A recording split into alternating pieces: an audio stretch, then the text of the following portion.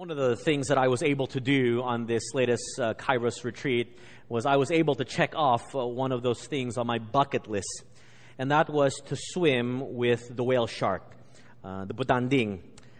And so some of you have seen this picture. I'd like to put it up. It's a picture of me swimming with a whale shark, and I asked people on social media to put funny captions of a very big me swimming with the largest fish in the world. And here are some of the funnier captions.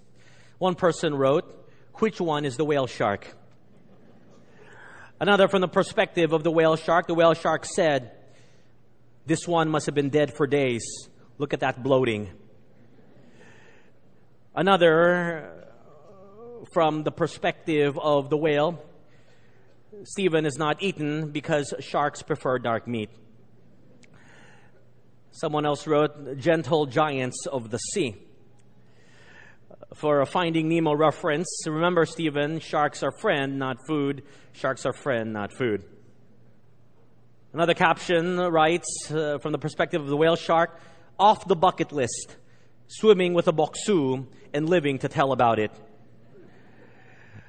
One, my personal favorite, "Free Willy 2, the reunion." A shark saying to the other shark, "Check out the pale whale I'm swimming," says the shark. A biblical reference, the caption writes, "Okay, I will go to Nineveh, just don't eat me." From a personal log of myself, day 58, someone writes, "I have gained the whale shark's trust. They still haven't noticed I'm a human." And my favorite, whale shark's worst fear, hungry Chinese man attacks from above. After I posted that picture and those captions were written, someone private messaged me and sent me a note and asked me, "Pastor, why do you allow people to make fun of you?" I wrote in reply to this inquiry, I said to this person, "My friend, if you can't laugh at yourself, then there is something going on deeper within inside of you. Perhaps insecurities or whatnot." You see, the condition of one's heart often manifests itself in your actions. I am very secure, perhaps a bit too secure and satisfied with the way that I look. And so I don't mind if we all laugh together at my expense. A heart condition often evidences itself in action. As we come back to the study of the book of Zephaniah this morning, if you remember from our first sermon in this series, we talked about the types of people that God judges. They were specific to certain actions that they did, such as plundering, so on and so forth. But as we come to today's sermon, we come to chapter 2, and there God judges certain nations. From these nations, we can extrapolate that there is a heart attitude, a heart condition that God judges. In fact, there are 4. And as we note these 4 heart attitudes, perhaps we can examine our own lives to see if we are guilty of possessing these attitudes of heart. Because if we leave these heart matters undealt with, they will often manifest itself in our actions. Remember, in the study of God's prophetic word, it is not simply knowledge, but it is to elicit in us a change of life.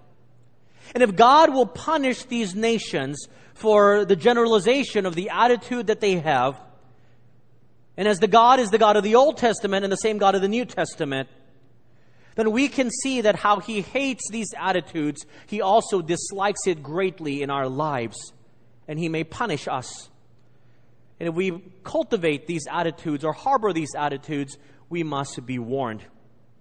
So let's take a look to see what these are. If you have your Bibles, I'd like you to turn with me this morning to the book of Zephaniah, chapter 2, as we study verses 4 to 15, continuing our sermon series entitled, "The Day of the Lord," how knowing the future tells us how to live in the present.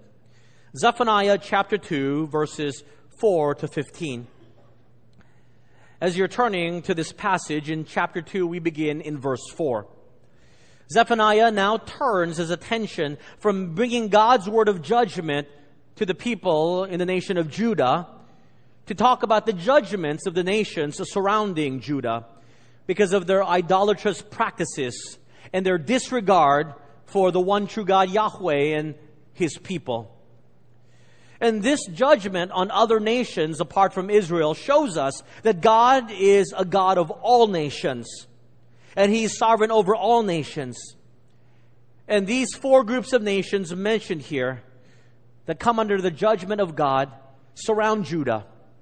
Philistia to the west, Assyria to the north, Moab and Ammon to the east, and Ethiopia to the south. Let's take a look this morning at the general attitude that these nations had that elicited God's judgment. Verse 4 and 5 of Zephaniah chapter 2. For Gaza shall be forsaken, and Ashkelon desolate. They shall drive out Ashdod at noonday, and Ekron shall be uprooted. Woe to the inhabitants of the sea coasts, the nation of the Cherethites. The word of the Lord is against you, O Canaan, land of the Philistines. I will destroy you, so there shall be no inhabitants. The first judgment is pronounced on the nation of Philistia. And here in verse 4 is described four of Philistia's major cities, Gaza, Ashkelon, Ashdod, and Ekron. And the Bible simply says in verse 4, they will all be destroyed. Also mentioned in this group of judgment is the Cherethites people. Who are they? They are most likely the Cretans who migrated from the island of Crete in the west and settled in the coastal plains of Canaan. And there they assimilated with the Philistines. And the Bible says in verse 5, they too will be destroyed by God. None of the people of the coastal plain of Canaan would be left because they were enemies of God and His people. Now, what did they do that made them deserve such punishment apart from the worship of a false god? Perhaps verses 6 and 7 will give us a clue. Look with me. The Bible says, the sea coast shall be pastures, with shelters for shepherds and folds of flocks. The coast shall be for the remnant of the house of Judah. They shall feed their flocks there. In the houses of Ashkelon they shall lie down at evening. Note this. This is the important phrase. For the Lord their God will intervene for them and return their captives. The Bible tells us in verses 6 to 7 that in the destruction that God has upon these people, there will be no one left in the land. In fact, it will be so barren, what was once a populated area, because of God's judgment, it will be prime property for pasture land for the herding of sheep. And who would be given this land to herd the sheep? The Bible tells us it will be given to the righteous Jewish remnant, the godly Jewish remnant who survived God's judgment in the great day of the wrath. This is talking about the millennial kingdom.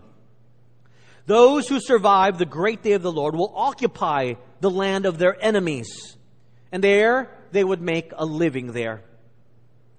You see, for centuries, especially as recorded in the Old Testament, the Israelites were never able to completely conquer the people of the coastal plains, the Philistines. Centuries after centuries, they were not able to do so. And because they were not able to do so, perhaps the people of Philistia became very proud. They grew more confident that they could never be defeated.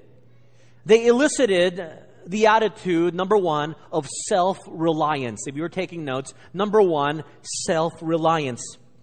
They're able to do everything in their own power. The people of Israel with their God, the living God Yahweh, was never able, well, partly because of the disobedience of Israel, they were never able to overcome us. And so after years and centuries, they grew more confident and they relied on their own strength. And yet God says, verse 7, the day will come when I will intervene. You think you, relying on your own strength, will overcome the power of God. God says it is not so. I will help the people I love, verse 7, and the people I care for. And there, the Bible says, when the Lord intervenes, the captives will return and they will take over your land. When we rely on our own strength, we better be careful, because God hates the attitude of self-reliance. In the New Testament, the Bible echoes the same theme. The Bible is very clear. Jesus says in the Gospels, "Abide in me and I in you. Apart from me, you can do nothing." The words cannot be any more clear. Apart from me, you can do nothing. There is no place in our relationship with God of self-reliance in our own attitudes. The very nature of fellowship with God means we trust in Him, we rely upon Him. And for a believer to be self-reliant is polar opposites to what God intends. A New York Times article written in October of 2004 talks about the growing cell phone codependency. And it talks about in this article how as technology increases, we are becoming more and more codependent upon our phones. And what is the problem with that? The problem with being codependent upon a phone is that when we don't have the phone anymore, we don't know how to live. Right? Some of us are so in need of a phone that if we lose our phone for even one day, we freak out. How will we live? How will we go on in life? Imagine not having a phone, your phone, for an entire week. You say, how will I remember my own house number? How will I remember who my friends are? How will I know what is going on in the world? I don't read newspapers anymore. I don't talk to people.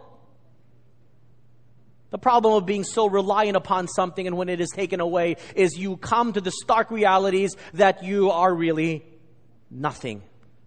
Or what about the fact that you have no internet? We all freak out if we don't have internet for an hour. How can we check in? How can we know what everyone else is doing around the world? Imagine not having internet for a month. Horror the thought. You'd rather be sick than not have internet for a month. At least when you're sick, you can still log on.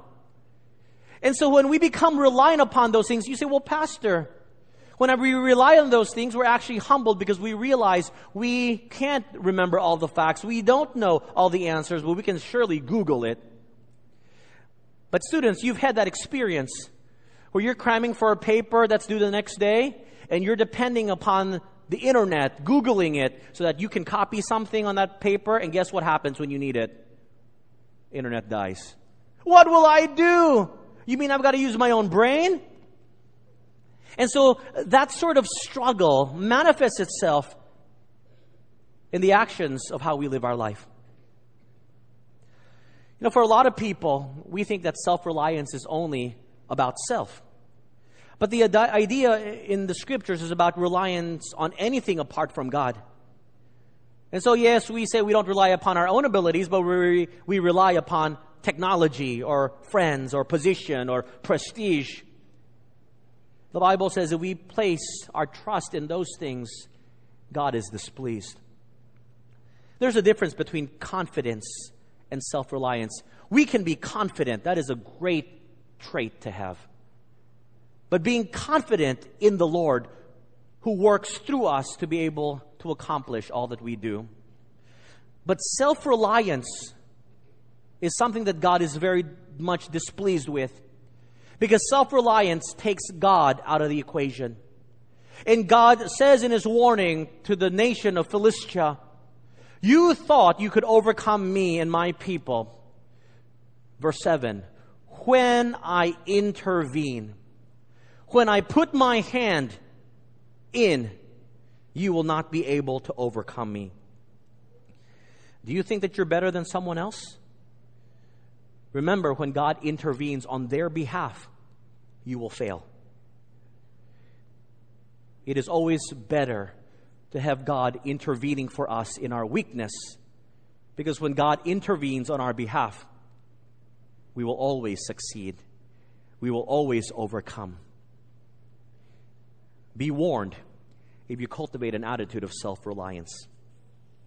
Look at verse 8, the second group of nations. I have heard the reproach of Moab and the insults of the people of Ammon, with which they have reproached my people and have made arrogant threats against their borders.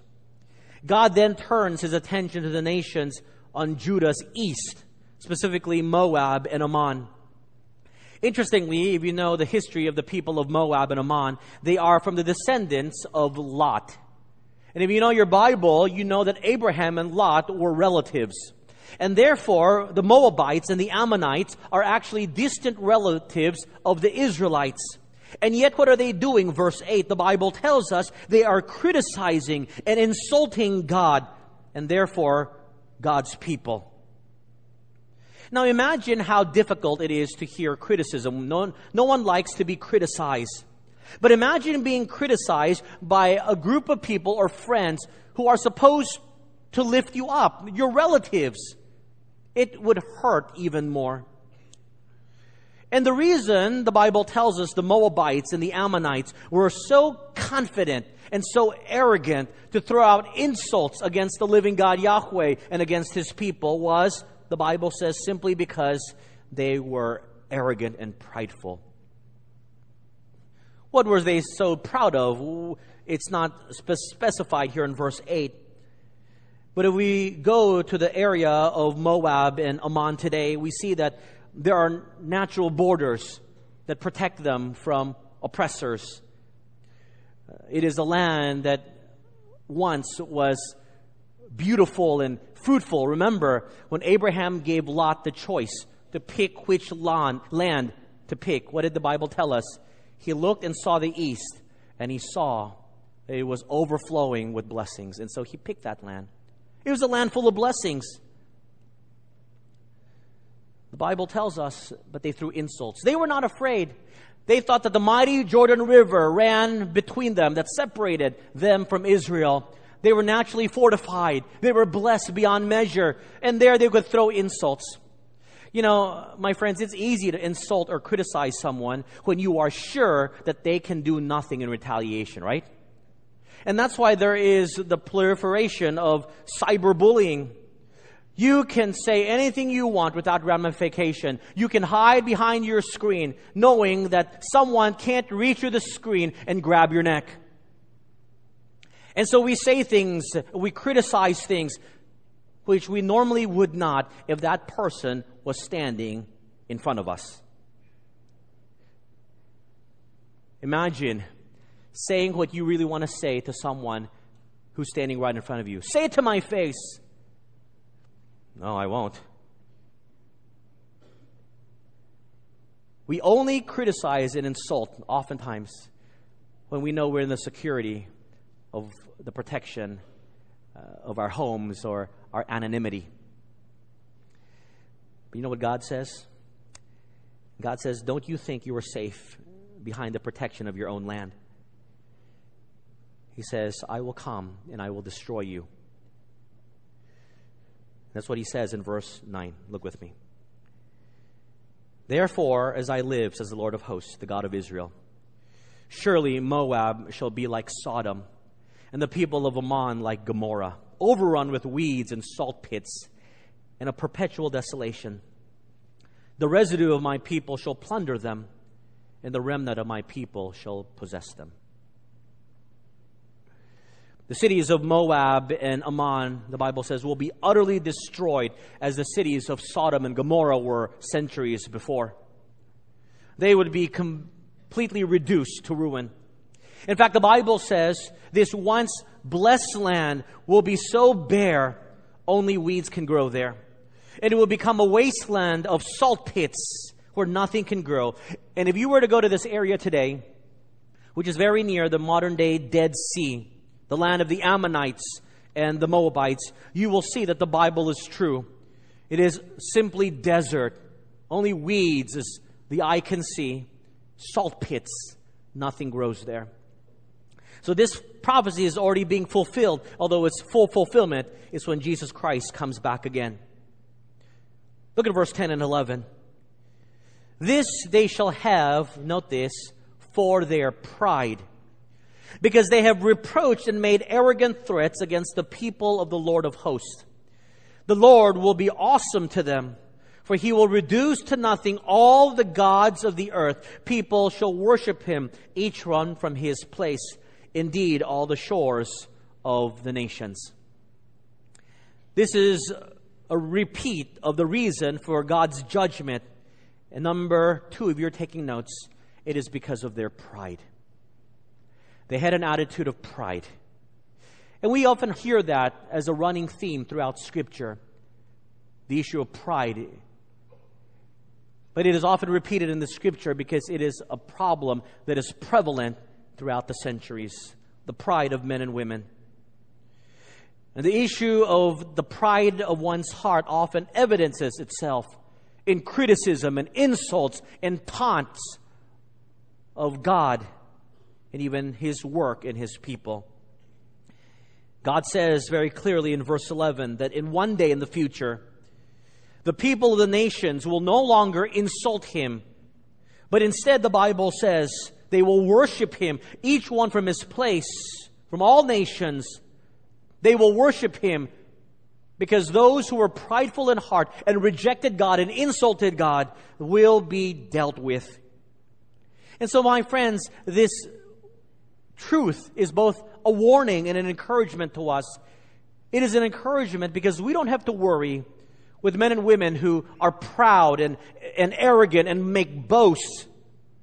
Because the Bible clearly says God humbles the proud. James chapter 4 verse 6, God is opposed to the proud, but gives grace to the humble. But it is also a warning, as it is an encouragement. When you and I, even as believers, boast about what we're going to do with our own power, about what we are able to do, what is the accomplishments of our hands, what we've built, what we've accomplished in our educational attainment, remember how He deals with the pride of Moab and Ammon. He destroys it. If you want a very clear example for what happens when a man or a woman boasts about his accomplishment, look no further than King Nebuchadnezzar. When he stood beyond the great city of Babylon and he said, "All this I have created," instantly when the words were on his mouth, the Bible tells us, he became like an animal. God hates the attitude of pride. Why? Because we have nothing to be prideful of. Apart from Him, we can do nothing. Give glory where glory is due. Give Him the credit. God hates the prideful. Verse 12, the third group of nations. You Ethiopians also, the Bible says, you shall be slain by my sword. The third nation judged by God is south of Judah or Israel, and that is the nation of Ethiopia. Now, this is not the modern day Ethiopia you think of, but these are the people who resided in the upper Nile region, today's southern Egypt or the Sudan. Now, interestingly enough, we don't know much more than verse 12 about why they are judged. All we know is that all the nations that were judged were deserving of it, and had in some way, one way or another, threatened God and His people. And so the Ethiopians had done that. The Ethiopians were, to the people of Israel, the end of the world. They were the farthest, far-reaching people known to the people of Israel. If you want to talk about the last known group of people, that would be the Ethiopians. Perhaps we can conjecture that they were judged because the Ethiopians felt they were so far away, they were outside the reach of God's power.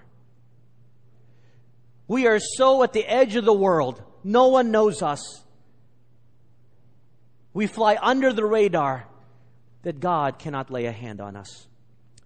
You know, there are a lot of people who think like that There are a lot of people who think that they are immune from God's judgment. They are immune from God's work. They are immune from God's reach. Either because they are so far away or they've flown under the radar. They're not as bad as the worst criminals. And they simply go through life. And they look at their past life and nothing bad has happened to them. And they perhaps think, well, it's okay. God has forgotten me. I'll just live my life. He won't punish me. That's good. Maybe the Ethiopians were thinking like that. We weren't that bad to Judah and Israel. We're so far away. God seems to focus all of His attention right there in the land of Canaan. And perhaps they thought, we got away with it. And then there it is, one line. You Ethiopians also, I haven't forgotten you. You shall be slain by my sword. You see, it doesn't matter whether 5 verses condemn you or 6 verses or 1 verse. No one is exempted. And that's a third attitude that God doesn't like. God doesn't like it when men and women think that somehow they are exempted. They're exempted from God's word. They're exempted from God's biblical principles to tell us how we are to live. That somehow, because they are simply good people and haven't caused much ruckus, that they are exempted and God will never punish them. Acts chapter 17, verse 27 says, He is not far from each of us. The nearness of God is a reminder of His goodness and grace. But it also serves as a warning to us that in His nearness, He watches us. He will not allow us to be exempted. And so if you're sitting here this morning thinking that somehow you are exempted from God's rule, because we all do. We all cherry pick the rules we want to follow and the principles that we want to follow in God's Word. This applies to us. This doesn't apply to us. The pastor's message is not for me. It's for someone else. I've been a good person. I come to church every week. This is for the unbelievers. If you have that attitude of feeling as if you are exempted, be warned. The Bible tells us no one is exempted. The fourth attitude is found in verse 13 onwards. Verse 13. And He will stretch out His hand against the north, destroy Assyria, and make Nineveh a desolation, as dry as the wilderness. The fourth nation to be punished is the nation of Assyria, to the north and northeast of Judah. The Bible says, I will utterly destroy the capital city of Nineveh, God says. Now, Nineveh in the ancient Near East was known as a city that it was almost impenetrable. For 200 years, it was the premier city before Babylon rose. It was the most beautiful city, the grandest of city. In fact, it was a city that was full of vegetation and greenery. If you read some of the ancient texts, why? It had some of the best irrigation system. And yet, it lies in ruins today. If you were to go to Nineveh today, and I hope you won't because it's in Iraq, if you look at the ancient city of Nineveh, you will find that there is nothing there. It lies in ruins, as the Word of God says. It is as dry as the wilderness. It is in the midst of a desert.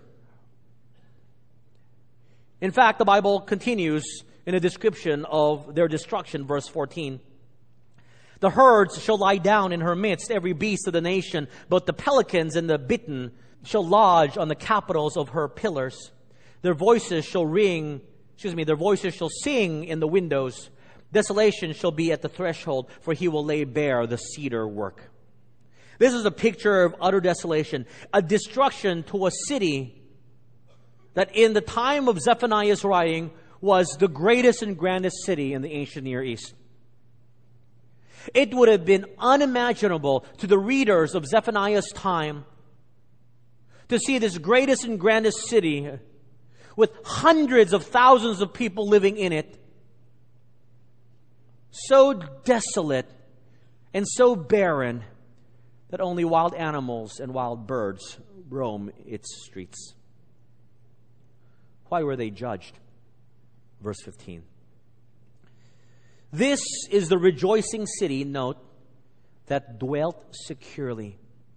that said in her heart, I am it, and there is none beside me. How she has become a desolation, a place for beasts to lie down. Everyone who passes by her shall hiss and shake his fist. Verse 15 tells us the heart condition of the Assyrians. They thought they were secure. They thought that in their city, which has never been captured, no one had ever gone through the defenses of the city. They began to live a very carefree life. They rejoiced as a city, verse 15, because they dwelt so securely. They boasted that their city was like none other, 200 years, the greatest, most well-protected city in the world. And yet God says, in your security, I will destroy it. You see, the fourth attitude that God will judge is an attitude that says we are untouchable. An attitude where our security is found in everything but God. And it is in those things we find as if God cannot touch us. And we know historically that God used the Babylonians to enact His judgment on these people and utterly destroy it.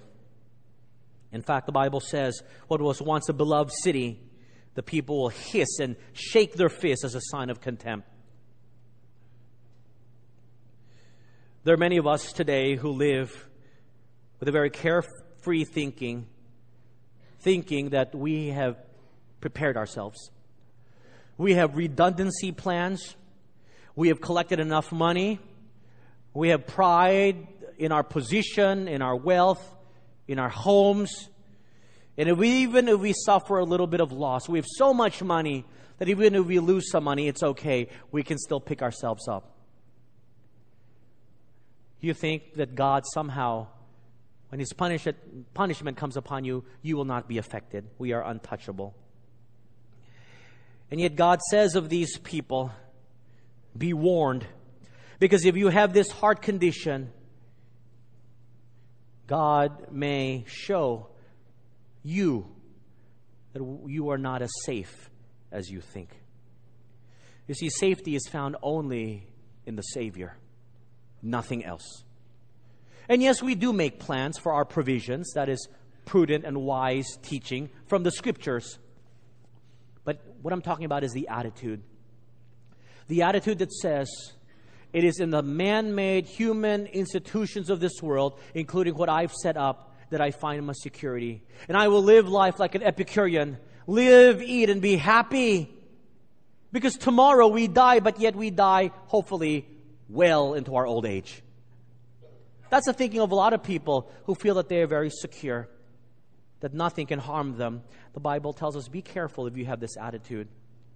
It is only in the protective care of God that we find our security. This is the rejoicing city that dwelt so securely. They said in their heart, I am it, and there's nothing beside me. Nothing can touch us. Look now.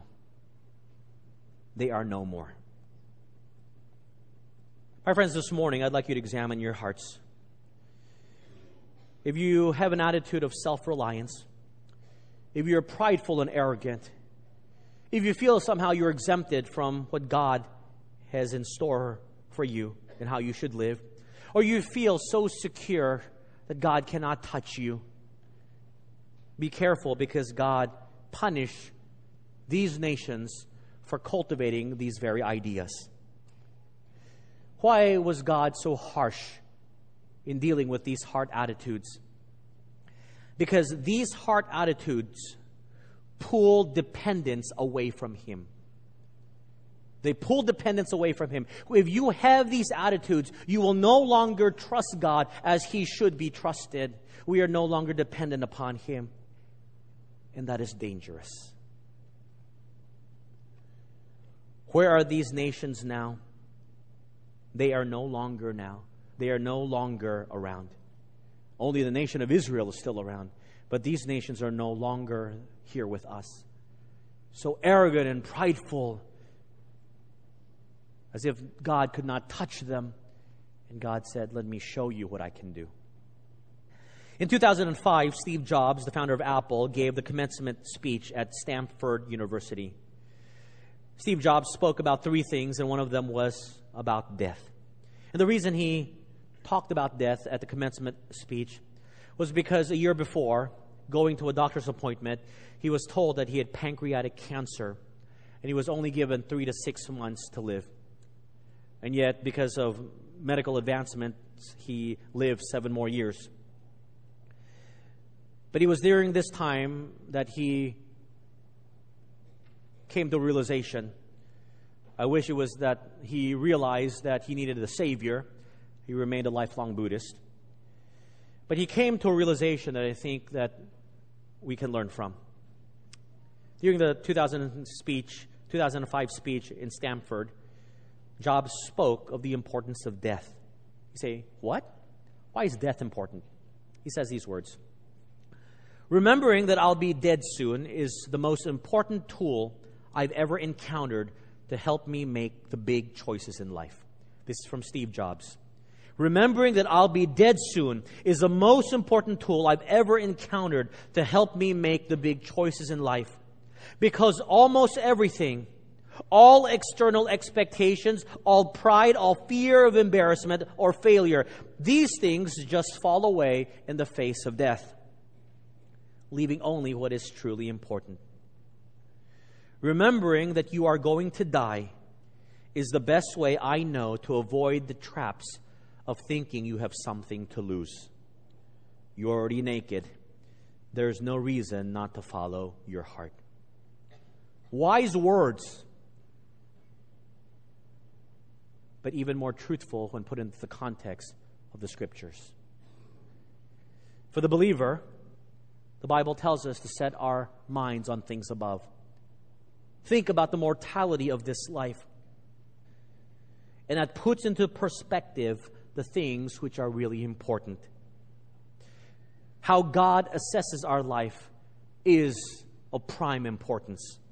And how He assesses it is looking in our hearts. When God assessed the life of David, God assessed him as one who was skillful in his hands. But more than that, He said he was a man who had integrity in his heart. When we think about death and the mortality of this life and the fact that we will meet the Savior one day, yes, death, the reminder of it, is an important tool, if not the most important tool, to help us make the big choices of our lives. And if that choice is to live for Him, then God will assess it well. But if we never think about how our lives are lived through the attitudes of our heart, then guess what? We will not live it as God desires us to live it. And that's why it's important to deal with the matters of the heart. Are you prideful? Are you self-reliant? Do you feel as if you're exempted from God's principles? Do you feel as if your man-made things have brought you security and that you are untouchable? How then will you live? And it begins with the heart attitudes. As we take communion in a few minutes from now, we know that communion is a reminder, a symbolic reminder of what Jesus Christ did on the cross, how He humbly gave of His life, the body broken, the blood shed. But I want you to examine your lives as the elements are being passed out. Because you cannot partake, or you should not partake, or it would be hypocritical if you partake, if you cultivated any one of these attitudes. Because if you have these attitudes in your heart as you take communion, communion makes no sense. It is an affront to God. Why? How can one who is self-reliant, who says, I can do it by myself, with my own 2 hands, with the sweat of my brow, I can do it myself, come and take communion, which is a reminder that you cannot do it by yourself. You could not even save yourself.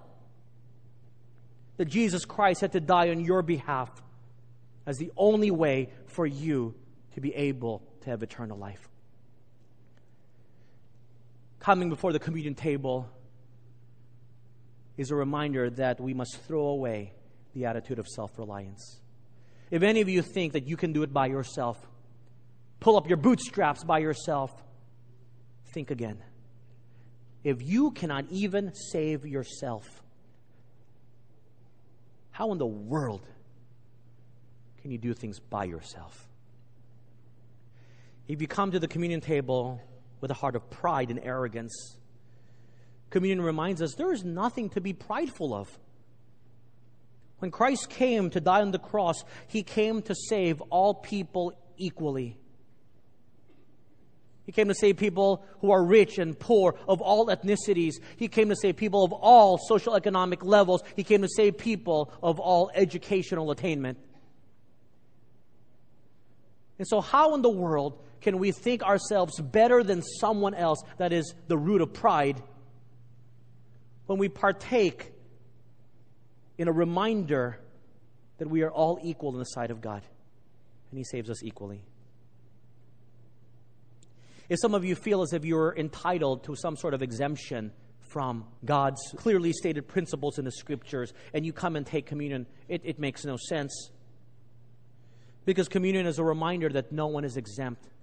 No one is exempt. And all must believe in Jesus Christ as their personal Savior to have eternal life. Jesus' own words, I am the way, the truth, and the life. No one comes to the Father except through me. There are no exceptions. Communion is a reminder that no one is exempted. We all needed a Savior. And when we take communion, we are all challenged equally to live out a Christ-like life. If there's any of you who feel as if the security of your life through man-made institutions or the work of your own hands, and you feel that living carelessly is appropriate because you have set all the redundancies and safeguards, when we come to communion, we are reminded that the only sure thing in this life is of our salvation in Jesus Christ, which will bring us into eternity. The surest thing in all the Scriptures is the security of the believer through the shed blood of Jesus Christ. The Bible does not guarantee your prosperity health-wise or wealth-wise. The Bible does not guarantee that you will have children or that you will even be married. The Bible does not guarantee those things. The Bible guarantees that you will receive all blessing from above, manifested in the life after this, that those who place their trust in Jesus Christ will receive eternal life. That great verse in John chapter 3, verse 16. That is communion. And when we come to it, how can we carry with us those selfish attitudes and say that communion meant something? Coming to partake of the elements is special. It always has been. But it is special because it pierces into our hearts and our minds and reminds us that it is with a humble spirit, dependent upon the Lord, that we come to Him to be reminded of Him. Let's pray. Heavenly Father, in a time such as this, we are reminded again of the attitudes we harbor that do not please You. I pray for forgiveness even for myself and for each man and each woman here, for arrogance and our pride and our self-reliance, and sometimes we just feel we don't need You. I pray that You would course correct our attitudes, which will evidence itself in the way we live. And I pray that whenever we forget, we look to the cross. And the cross of Christ reminds us that we cannot live like this, because the cross reminds us that all pride and self-reliance must be thrown away to cling to it. Self-denial is what we need, Lord. May it be. That is the prayer of many this morning. Touched by Your word, challenged by Your word, moved by the Spirit. May this time of communion this morning be a special time as we examine our lives before You. In Jesus' name we pray. Amen.